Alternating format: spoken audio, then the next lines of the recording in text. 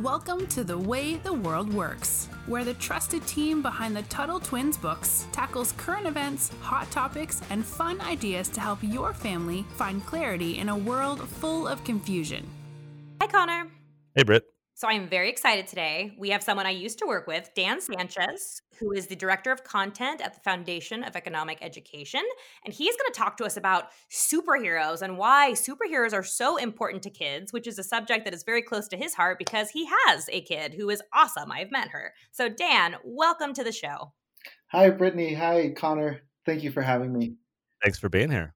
Of course. Yeah. So start off a little bit. So one of my favorite articles you ever wrote was about He-Man, and that's kind of an older cartoon. I know for the parents out there listening, they might remember that, but I really liked it because you talked about how He-Man helped you kind of grow into your own hero's journey to kind of find yourself and become a man, so to speak. So I'd love for you to talk a little bit about that and why superheroes are so important to you. Well, and for kids' reference, there is a She-Ra show on Netflix now that is based on there was a She-Ra cartoon way back in the 80s that was She-Ra was the sister of He-Man, and so a lot of the same themes are in that are in the show that originally was so powerful to me. I just remember when I was 5 years old and I was watching, after school cartoons, and this new show came on, and it was He-Man and the Masters of the Universe, and I was like, wow, that's a pretty strong title to be a master of the universe, and that kind of thing can be really powerful for our kids because kids can feel pretty weak that we're not the masters of anything, that adults call all the shots, and so to have a show that was called that, just that right away was like fascinating to me. But then all of a sudden there's this wimp character, this Prince Adam, who had this really high voice and he didn't look very tough. And I was like, what? This is the hero of the show? But then he tells me that that he was introduced to the secrets of Castle Grayskull, and he held up his magic sword, and in a burst of lightning, he was transformed into He-Man, who was this barbarian warrior. And that was really powerful to me, and I didn't really understand why until later. And it was as an adult when I started reading more about hero stories in general and what they do for people in general, and especially for kids.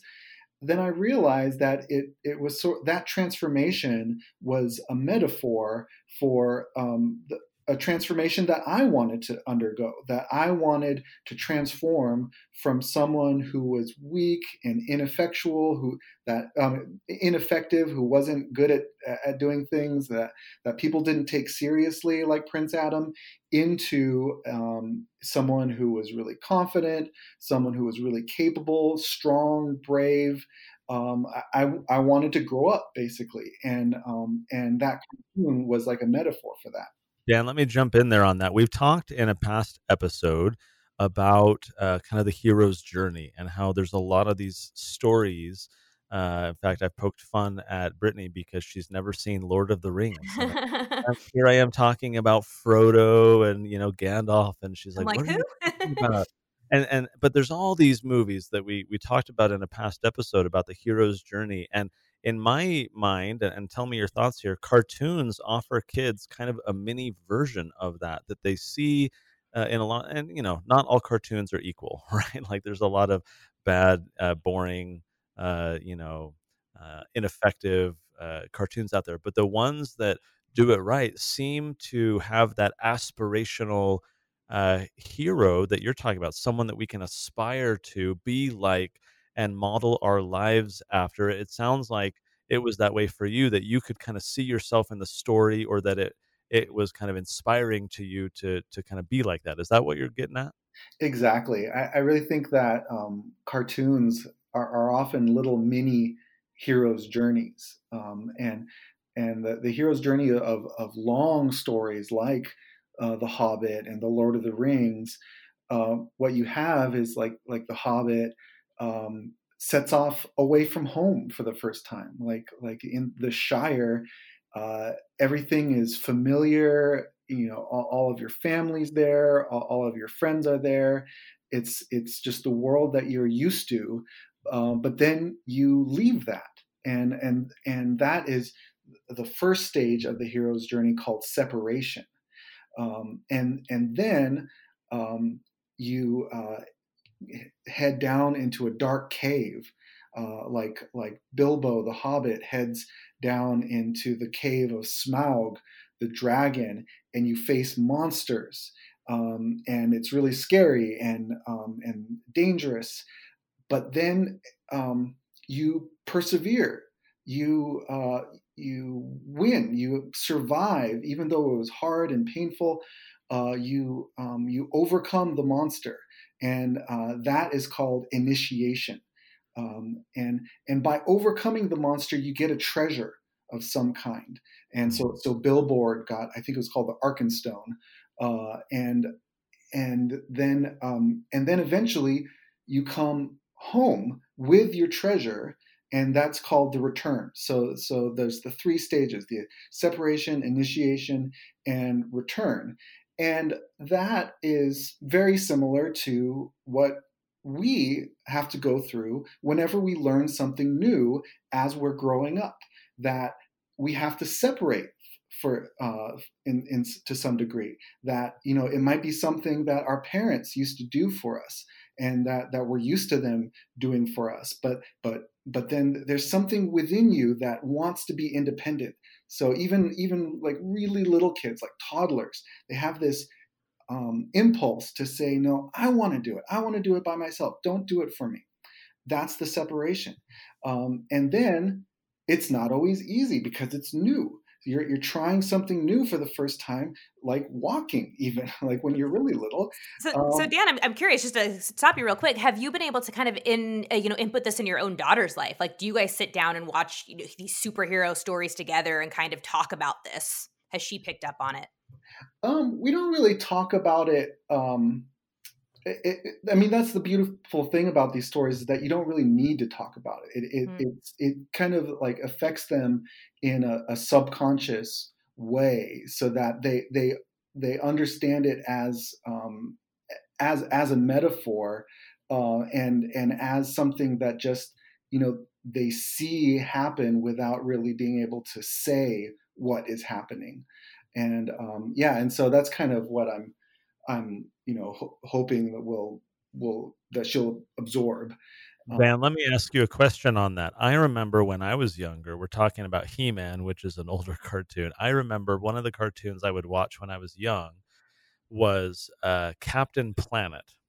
And talk about like parents not talking to their kids about the ideas and just the kids absorbing it on their own. I think you would agree that there's a potential danger, because whoever is kind of maybe producing the cartoon, you can have the aspirational hero story, but maybe there's also messaging sometimes that isn't the greatest. Captain America in particular was a very kind of pro environmentalist, central planning, you're bad if you produce any waste type of messaging, that kind of big government people take that approach versus a more free market approach to the environment. And so I didn't have that conversation with my parents, and Captain Planet kind of affected my way of thinking for a while. So how do you kind of respond to that the cartoons, if we're not talking to our kids about it, maybe these cartoons are delivering those different kinds of messages? Well, that's a good point. And especially nowadays, there's sort of propaganda that you see in a lot of even kids shows, and when you see that, I would definitely recommend countering that. Although to some extent, I think kids pick up on what rings true. So even if it was meant to have like values that don't fit the real world, kids catch on to the things that ring true based on the experiences that they have. And so oftentimes, even when a wholesome message isn't intended, that kids can either see through the message that doesn't jibe with real life, or they can see like the hidden message within the story. So I think it does need to be a balance, and it definitely needs to be a conversation, but also a certain degree of trust that your child, as long as that they have a rich enough array of experiences, that they'll be able to filter out the good from the bad on balance. So on that note, there was something else that I know you and I have talked a lot about, is that, we don't just learn from the heroes, we learn from the villains too. And we kind of learn that we can maybe all be villains, inside. So I'm curious, how can the villains teach us something almost as meaningful as the heroes? Right. Well, the villains have, do things that are not wise, and in a good story, they suffer for it, that they ultimately lose, and that goes back to like the what Connor's point about it's important to have storytellers with the right values, because in a lot of cases they people who do bad things in the story, that they end up winning in the end, and so but in the classic story, then the villain loses to the hero, and that is a lesson for the child, definitely. Dan, I wonder about, well, maybe I need to pause and put in a plug here for the Tuttle Twins cartoon we're working on, because, recognizing exactly what you're saying, it's such a good way for kids to learn important values. I mean, I remember, in fact, just just the other day, it was about 2 days ago, I was on YouTube and I found these old, like Looney Tunes, cartoons, like the old, Now, old. Looney Tunes or Tiny Toons? Because this is important. No, yeah, Tiny Toons came later, then Looney Tunes, but before then, it was just all the, Bugs before they Bunny. even called it Looney Tunes, yeah, and I was watching these, it was so interesting because I remember during World War II, right, they used the kinda Looney Tunes characters and Disney and others to produce cartoons to deliver propaganda about the war, and they would play some of these before people would watch movies, and they'd have these little, like, advertisements, using cartoons, and so when we decided to work on the cartoon for Tuttle Twins, it was because we recognize that it's a great way to teach kids, but also because there's a lot of cartoons that they're either fluff, they're not really teaching anything of value, or maybe they have some ideas that aren't as helpful. So for anyone interested in that, you go to TuttleTwinsTV.com. Dan, I wanted to ask you, as we're getting close to wrapping up, what is the power of having a hero? I mean, you've written I remember one article you wrote a while back that, like, we don't even need a Columbus Day, we need a Superman Day. And so Superman is this fictional character. So it seems like you're not even so much focused on like real life heroes that have, imperfections and challenges like we all do, that maybe as people learn about them, they don't see them as a hero anymore. You're kind of upholding this idea that we can be inspired by even just fictional heroes. What is it about that situation, that they're fictional and that they kind of have these qualities that can inspire the kids listening to this podcast? Yeah, so we all have real world heroes, people in our lives, like our parents, or people, maybe people that we see on who are famous. Great business people can be heroes. Steve Jobs is one of my heroes, but Steve Jobs could be kind of a jerk too, and Right. and so heroes have faults, and the great thing about fiction is that you can take a certain quality from Steve Jobs, but you can take like the kindness of your dad, and like you can merge them into one character. And when you see a story starring that character, it can feel just as real as seeing someone in real life. And then you can imagine yourself doing those kinds of things and being that kind of person. And that can be more powerful than if you are just saying in words like, it's good to be honest and kind, and that means this, and giving definitions. And that can be important, but it's not as real and as vivid and as clear as like seeing it in a story and seeing it acted out. And then you could imagine yourself acting it out. It's kind of like lead by example, so to speak. Exactly. Well, Dan, this has been so much fun. I always love talking to you about fiction and the hero's journey. We used to go on tangents for hours in the office sometimes. So this is really fun for me. It was so good to have you on. Thank you. It was a blast. Thanks, Dan. Thank you, Connor. Well, Brittany, we've definitely talked in the past about the importance of heroes. I think a lot of our listeners know we actually came out with the new guide books for kind of preteens and teens. And one of the books is stories of courageous heroes.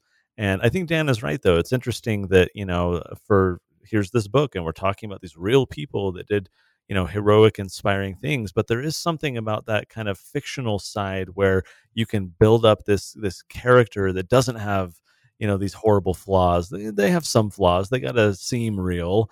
But I don't know. That seemed like an interesting insight to me. I mean, I've always loved that. We had a whole episode on how important fiction is. I mean, even as an adult, like I look to Harry Potter sometimes for more wisdom than I do an economics textbook. Don't tell anybody I said that. But so I think fiction is one of the most powerful things in the world. So I think Dan was spot on that. Well, we will link to a few of these resources on today's show notes page. Dan has a couple articles that we can share. We can also link to the Tuttle Twins cartoon. If you want to grab that handy link from there. So head to TuttleTwins.com/podcast. You'll be able to load up the show notes page for this episode and grab those handy links. As always, thanks for listening. Thanks for being subscribed. And until next time, Brittany, we'll talk to you later. Talk to you later. You've been listening to The Way the World Works. Make sure your family is subscribed and check out TuttleTwins.com for more awesome content.